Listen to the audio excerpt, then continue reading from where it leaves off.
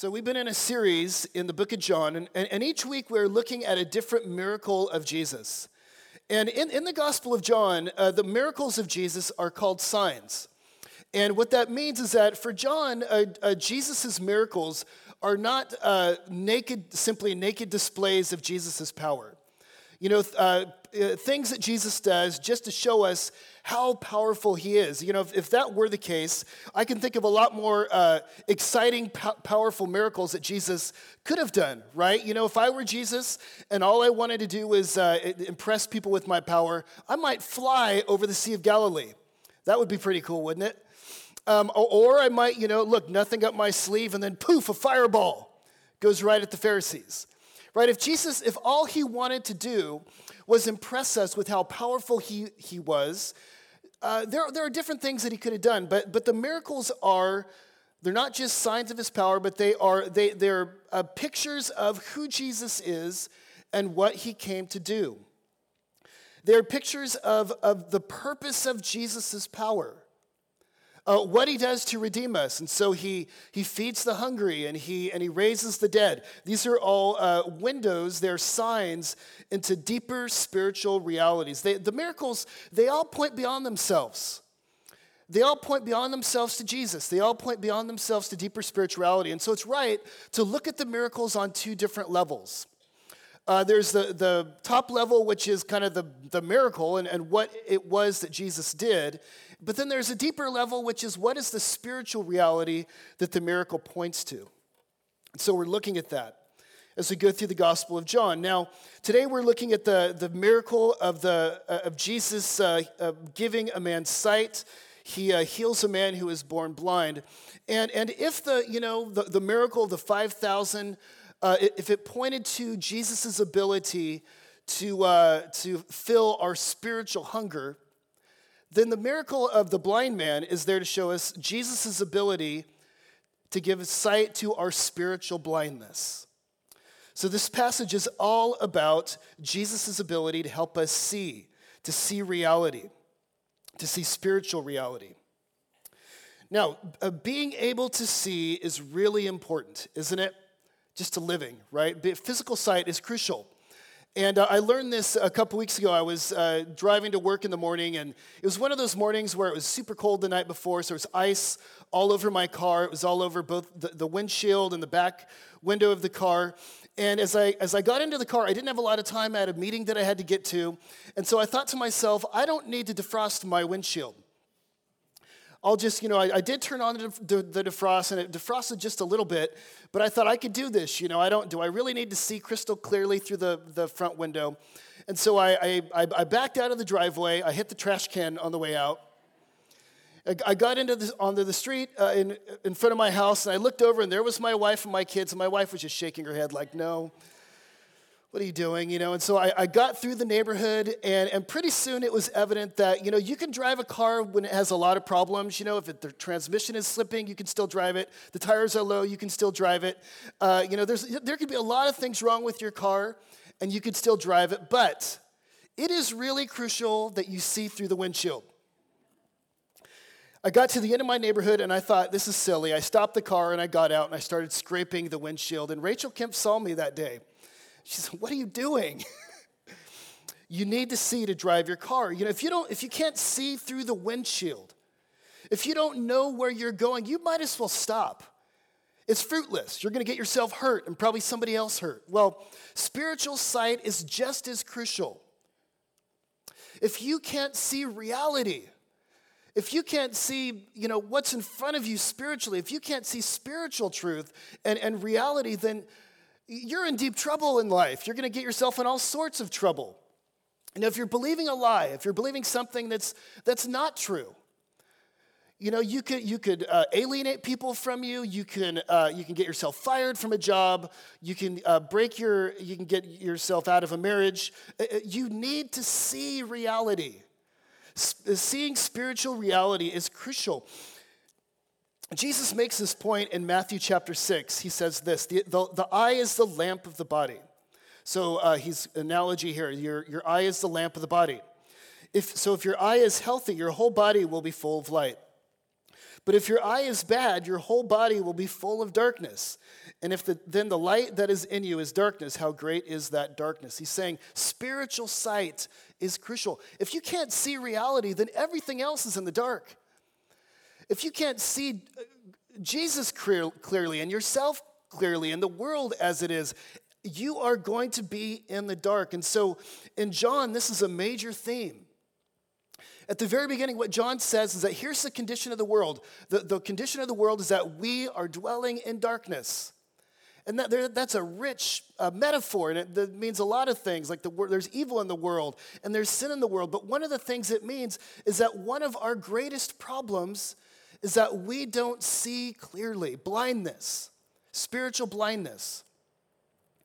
And so it's kind of like we're groping around and we're bumping into things and we're stumbling about. And one of your greatest problems is that your spiritual perception is off. And one of your greatest needs is that you need to see. And if you don't get that fixed, you're going to be in a lot of trouble. And so this miracle, it points to this very, very important problem, that the spiritual blindness and Jesus' ability to help us see correctly. The story of this man being born blind and receiving his sight it reveals the depth of our spiritual blindness and how we could be made to see again.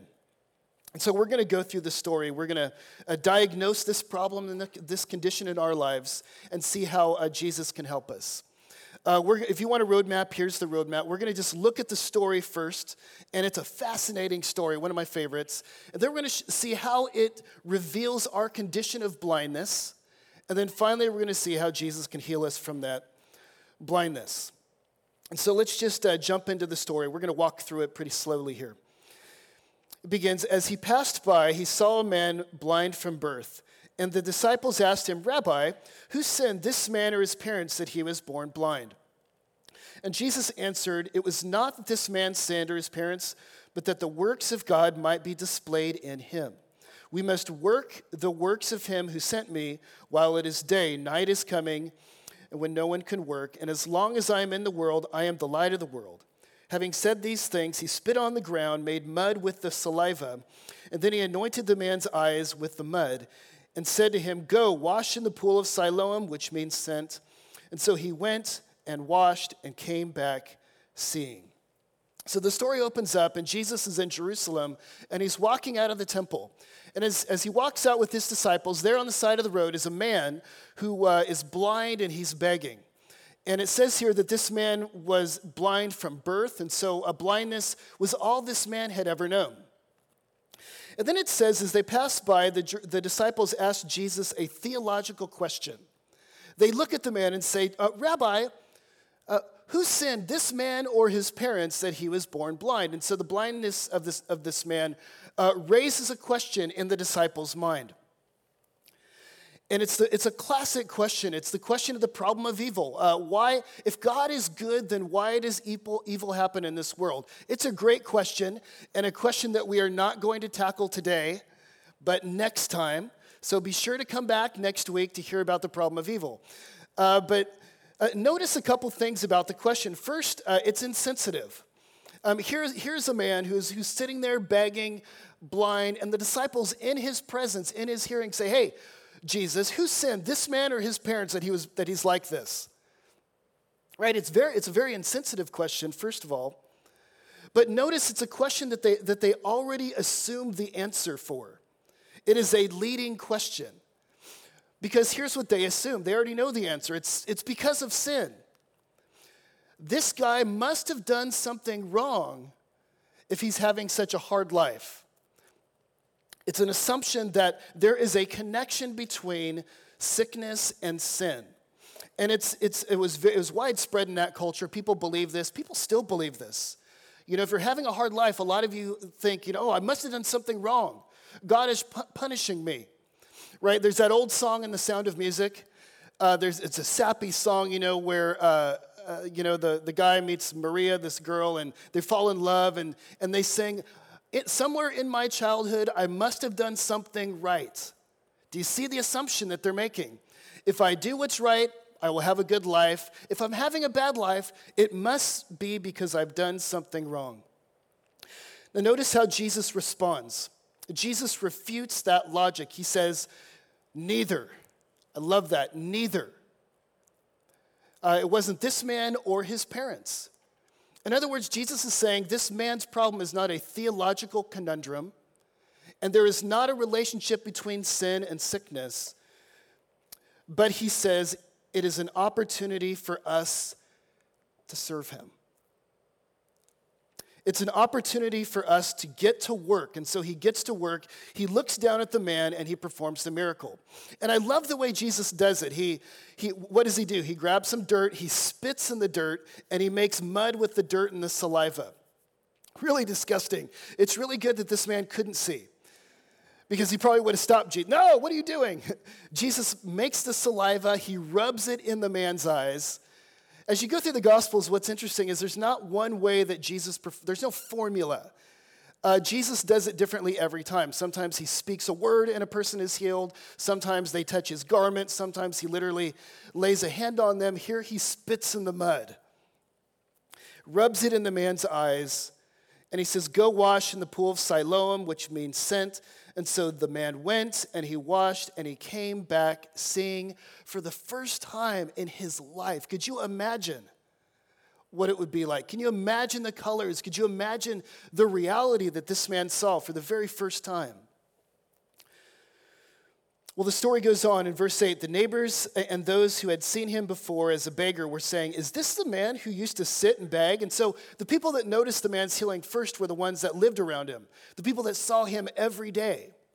Is this the guy that we see begging every day on the side of the road? Is this the same person?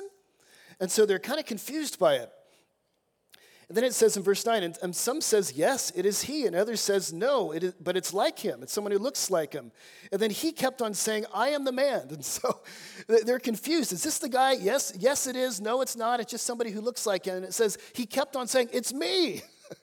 And listen to me. Somebody listen to me. It sounds like my wife in my house. She will say something to me, and I will be somewhere up in the clouds, and I'll ask her a question that reveals I wasn't listening.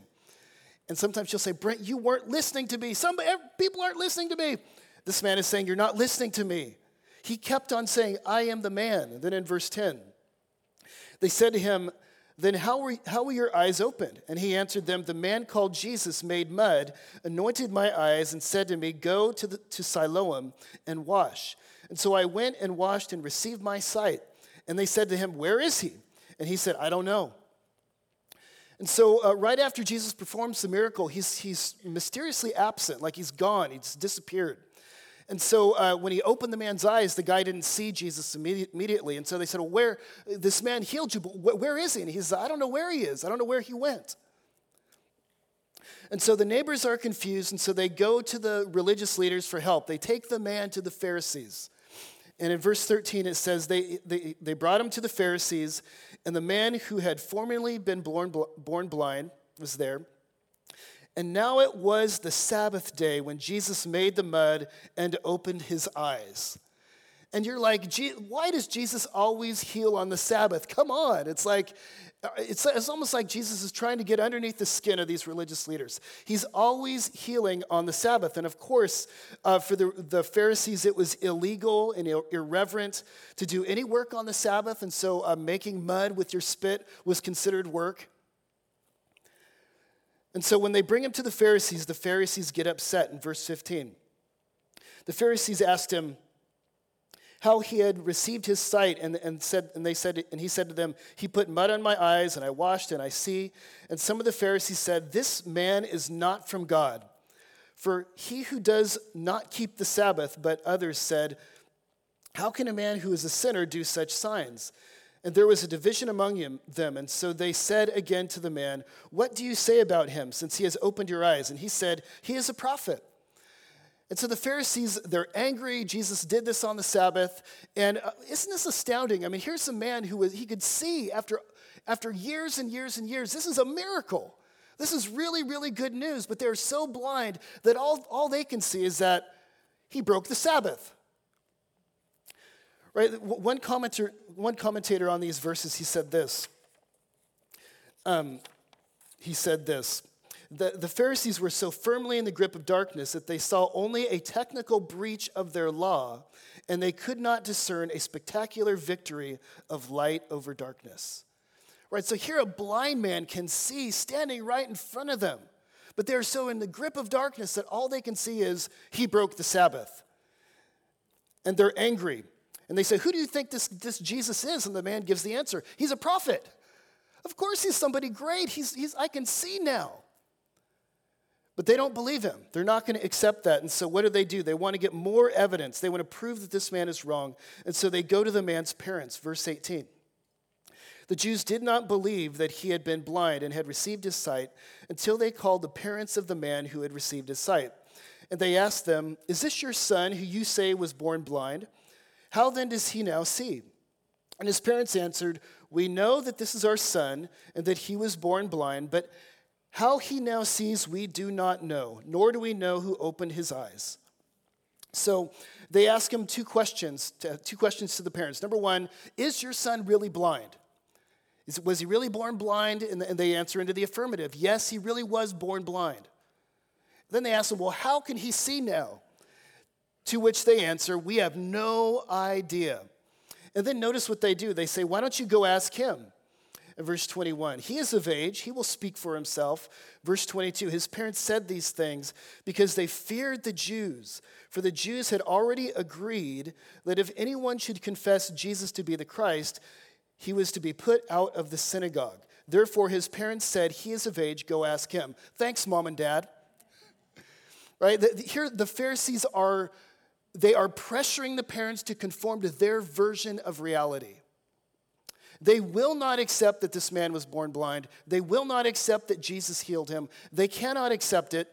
And so the parents know that these people are not after the truth.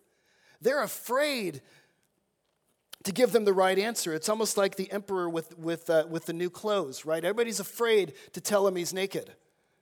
And so they're not about to tell these people the truth. And so they say, go ask our son. You ask him. He'll tell you, right? Evading the responsibility so that they don't get kicked out of the synagogue. And so finally the Pharisees, they go to the man, and this is a classic little dialogue. So for the second time they called the man, this is verse 24, who had been blind, and they said to him, give glory to God. We know that this man is a sinner. He answered, whether he's a sinner or not, I do not know. One thing I know, that though I was blind, now I see. And they said to him, what did he do to you? How did he open your eyes? And he answered them, I have told you already. Do you want to listen? Why do you want to hear it? Why do you want to hear it again? Do you also want to become his disciples? So here they go to the man and they're saying, we know you didn't get healed. Tell us the truth. Tell us what's right. This man is a sinner. And the guy born blind is exasperated. He's saying, I told you, this is the fourth time I've talked about him spitting in the ground and the mud and everything. I've told you this over and over again. Do I need to tell you again? What, do you also want to become his disciples? Is that why you want to know? Why do you want to know? Why can't you see? What, are you blind? And then in verse 28, they reviled him. They reviled him, saying, you are his disciple, and we are disciples of Moses. We know that God has spoken to Moses, but as for this man, we do not know where he comes from. The man answered, why? This is brilliant rhetoric right here. He says, why? This is an amazing thing. You do not know where he comes from, and yet he opened my eyes? We know that God does not listen to sinners, but if anyone is a worshiper of God and does his will, God listens to him. Never since the world began has it been heard of anyone who opened the eyes of a man born blind. If this man were not from God, he could do nothing. And they answered him, you were born in utter sin. Would you teach us? Who are you to lecture us? And they cast him out. And so here are these people, they cannot handle the truth. When they cannot shut this guy up, they resort to name calling. You were born in sin. We know why you're blind. Everybody knows why you're blind. And it says that they cast him out of the synagogue, and the man went away. But notice Jesus comes to him in verse 35. Jesus heard that they had cast him out, and having found him, he said, do you believe in the Son of Man? And he answered, "And who is he, sir, that I may believe in him?" And Jesus said to him, "You have seen him, and it is he who is speaking to you." And he said, "Lord, I believe." And he worshiped him. And Jesus said, "For judgment I came into this world, that those who do not see may see, and those who may become blind, and those who see may become blind." Some of the Pharisees near him heard the things that Jesus said to him. "Are we also blind?" And Jesus said to them, "If you were blind, you would have no guilt. But now that you say, 'We see,' your guilt remains." And that's the story. A beautiful story, isn't it? Here is a man who was blind from birth, and Jesus opens his eyes. And it reveals a condition that everybody, you could see it all the way through the story here, and mostly in the Pharisees. These are a group of people that are more blind than the actual blind man, right? The truth is right in front of them. And they're searching for evidence, and they're looking to disprove this man, but the truth is right in front of them, and they don't see it. They are in a condition of spiritual blindness. So let's stop here and let's kind of put on our doctor's uniforms and let's diagnose his condition, right? The Pharisees' condition. If they are a picture of spiritual blindness, what does that condition look like? How do we know that we might be suffering from that same condition? What might be the symptoms of spiritual blindness? And I think this story gives us some symptoms. First of all, what I want you to see is that this blindness is not an intellectual problem. The problem here with spiritual blindness is not necessarily a mind problem. It's not an information problem. It's not an intelligence problem. Do you see the Pharisees? You need to know this about them. These were educated people. The Pharisees were the most educated people in the ancient world for the Jews. They were highly intelligent. And so the problem here is not that they don't have enough information. They have the right information, and they're even searching for evidence. It's not that they don't have enough evidence here. They've got the blind man who could see. They've talked to the parents. They've talked to everybody. It's not so much that they've got an intellectual problem. Spiritual blindness is not a problem with your mind. It's a problem with your heart. It's that the eyes of your heart are not open. And the thing about spiritual blindness is that you could know everything. You could know it all. And more information doesn't help. Spiritual blindness it's a core heart problem. And that's what's going on with the Pharisees here. They can see, but they won't see. They refuse to see. They're denying what is true.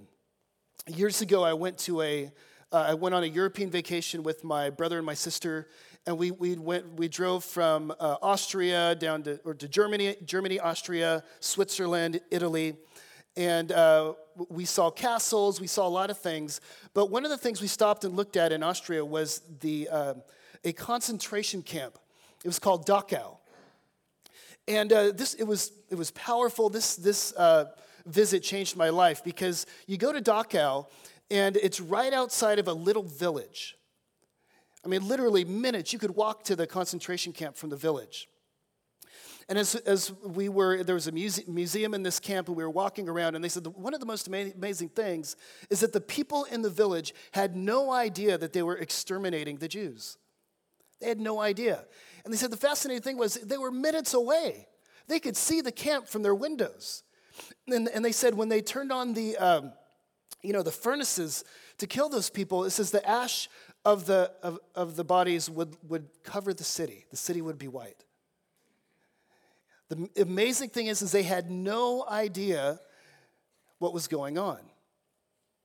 And they said it was amazing, even after the war, when the Allied forces came in, one of the first things they did is they took all the people in the village and they walked them to the camp, so they literally had to see the bodies. And what was going on there?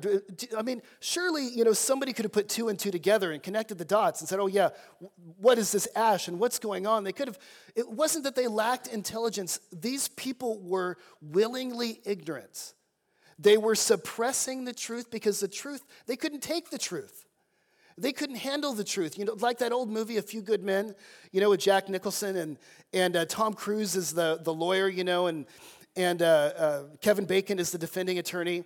And they're cross-examining the sergeant, and they're wanting to get at the truth that they killed. He had one of the soldiers killed, and they're trying to get at the truth. And this guy's an arrogant captain. I mean, Jack Nicholson does an incredible job acting. And at one point, Tom Cruise says, "Tell us the truth. Come on, you know the truth." And Jack Nicholson looks back and says, "You can't handle the truth. You don't want to know the truth." And sometimes the truth is so earth-shattering. It is so condemning. It is so shocking. It is so uncomfortable that we willingly suppress it. And this is spiritual blindness. It's not an intellectual problem. It is a heart problem. And so if somebody who's not a Christian and they don't believe, and you think, well, all they need to do is we need to give them more information. I just need to argue a little bit better, a little bit tighter, stronger argument. Listen, for spiritual blindness, as somebody who doesn't see Jesus, all the information in the world is not going to help by itself.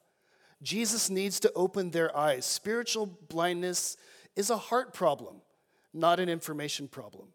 Now, I know you're saying, well, these Pharisees, yes, they don't know Jesus. But this is a problem not only for non-religious people, but also for religious people. What's interesting in the story is that the people that are most spiritually blind are who? The Pharisees. The most religious people of the day are the most blind. Spiritual blindness is not something that affects people outside of the church. It is very much alive and well and here. And so here's the uncomfortable truth. You might be sitting here in the seat and be blind this morning. Maybe you don't know Jesus at all. Maybe you think you do, but you've been living a lie. And so you may not know Jesus at all and still be a very religious person. One of the main symptoms here as you look through the story of their blindness is they keep on saying, "We know."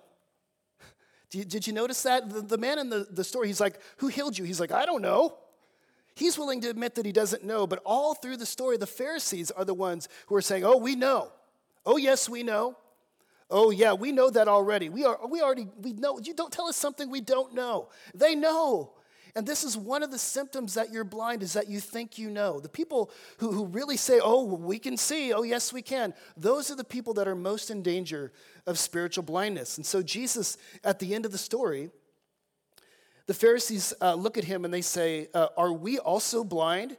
And Jesus said to them, "If you were blind, you would have no guilt. But now that you say we see, your guilt remains." Right? You are most in danger when you find yourself saying, "Oh, I know that already. I already know that. Tell me something I don't know." Well, that's a symptom that you don't. And there are all sorts of things that we know, but we don't know. Right? I know that God is in control. I know that intellectually. I could write a paper on the sovereignty and control of God. Oh, yes, I can do that. But I still am very, very anxious. Hey, if I knew that God was in control of my life, and if I knew that he was good, then I wouldn't be anxious. The problem there is that I know, but I don't know. You know what I mean? Like you know it, but you don't know it. This is blindness. This is one of our greatest spiritual problems. And Tim Keller tells a story about a young girl, and she was very upset because she didn't get a date for prom. And so she goes to him for counseling. And she sits down, and he looks at her, and she's talking about how nobody likes her, and she's ugly, and all this stuff. And he says, she just doesn't know that Jesus loves her. And so he starts telling her, Jesus loves you, and you're beautiful, infinitely precious, image of God. He tells her all of this stuff, and she looks back at him, and she says, I know all that. But what good is it when the boys won't even look at me? She knew, but she didn't know. And this is one of our greatest problems. We just don't see reality. We may know it intellectually like the Pharisees did. We could get an A on all the theology exams. You know it, but you don't know it. Your mind is enlightened, but the eyes of your heart are not enlightened. And that's the key. This is the key to living the life that you should live. It's also one of our greatest problems that keeps us in the dark. One of the areas where we're most spiritual blind has to do with our own sin.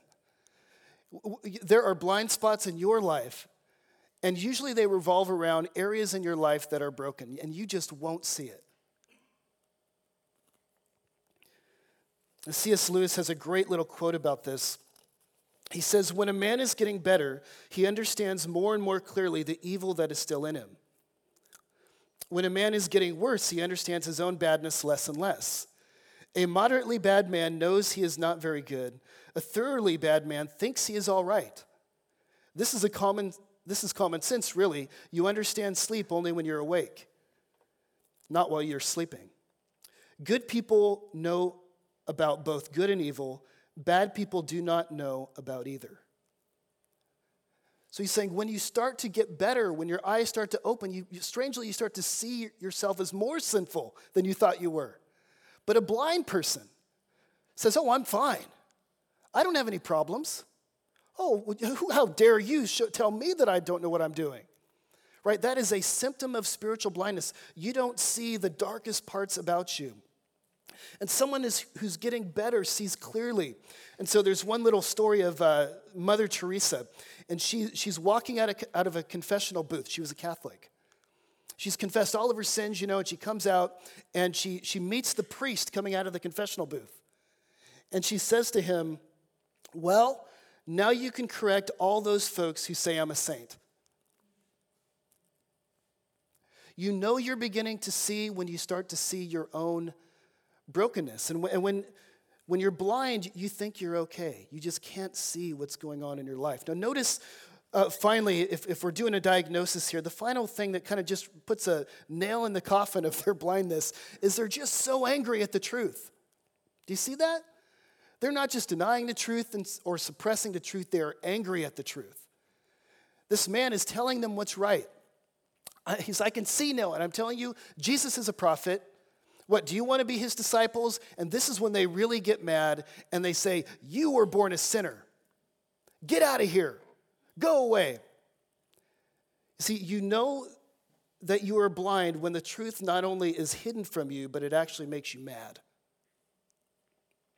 And the other day I was in a conversation with a person, and this person was telling me the truth. And I found myself getting angry and defensive and just thinking, "What's wrong? How could you say that?" And finally, I just up and I left the room. And I wasn't just running from the person, I was running from the truth that was making me mad because it was turning my world upside down. And I just couldn't handle the truth. I didn't want to hear the truth because it meant that I was wrong. And it's hard to say that. But you see, it's only the truth can set you free. And in order to be healed, you've got to come into the light. And this is the whole reason Jesus came into the world. This story is a commentary on John 1:1. The light came into the darkness. And the light exposed the darkness. And when he did that, they got angry because they loved the darkness rather than light. And sadly, that is true of many of us. Ignorance is bliss. And you would rather be blind and sick and comfortable than to be able to see clearly the uncomfortable truth that turns your world upside down. But it's the truth that will set you free. And in order to move forward, you've got to be able to see through the windshield. You've got to have sight. You need to see reality if you're going to get better. And Jesus is saying, "Look, I'm exposing you because I love you. And if you don't see the truth, you're never going to get better." Well, that raises a question. How do we see the truth? What is the cure for spiritual blindness? Ultimately, this story is a story about the cure of spiritual blindness. And Jesus says, I got to hurry up here. Jesus looks at this man and he says, "Behold, you are healed." And the man who can see clearly falls down and he worships Jesus. He is healed from his blindness. And he says early in the story, "I once was blind. This is one thing I know. I once was blind, but now I see." Spiritual sight comes from a traumatic illumination from the outside. In one sense, there's nothing you can do to see better. Jesus has to do it. You must meet him. You must encounter him. And just like Paul on the road to Damascus, when he met the risen Jesus, the scales fell off of his eyes and he went forward seeing. You need to meet him. You need to know Jesus if you're ever going to see. Secondly, you've got to be able to let Jesus expose you. One of the way he does this is through the Bible. Put yourself in a place where the light of God's word is speaking into your life.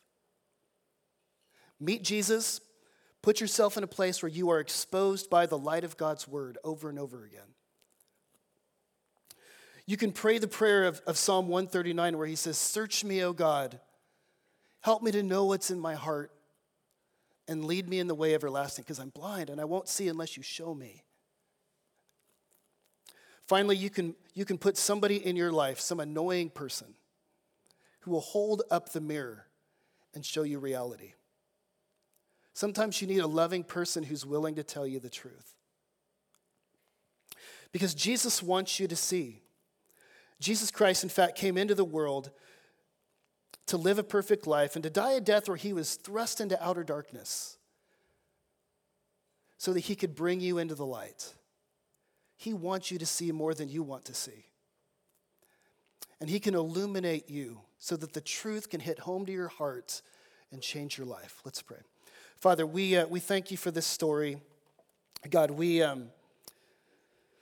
it's a parable. God, not only of surface level, it's a story of a man who receives sight, but it's also a story about how we who are blind to you and to your love and your truth, blind to ourselves and our sin, blind to the grace, the very grace that can change our lives. And I pray, God, that you would open our eyes, God, help us to see you for who you are. And we pray this in Jesus' name.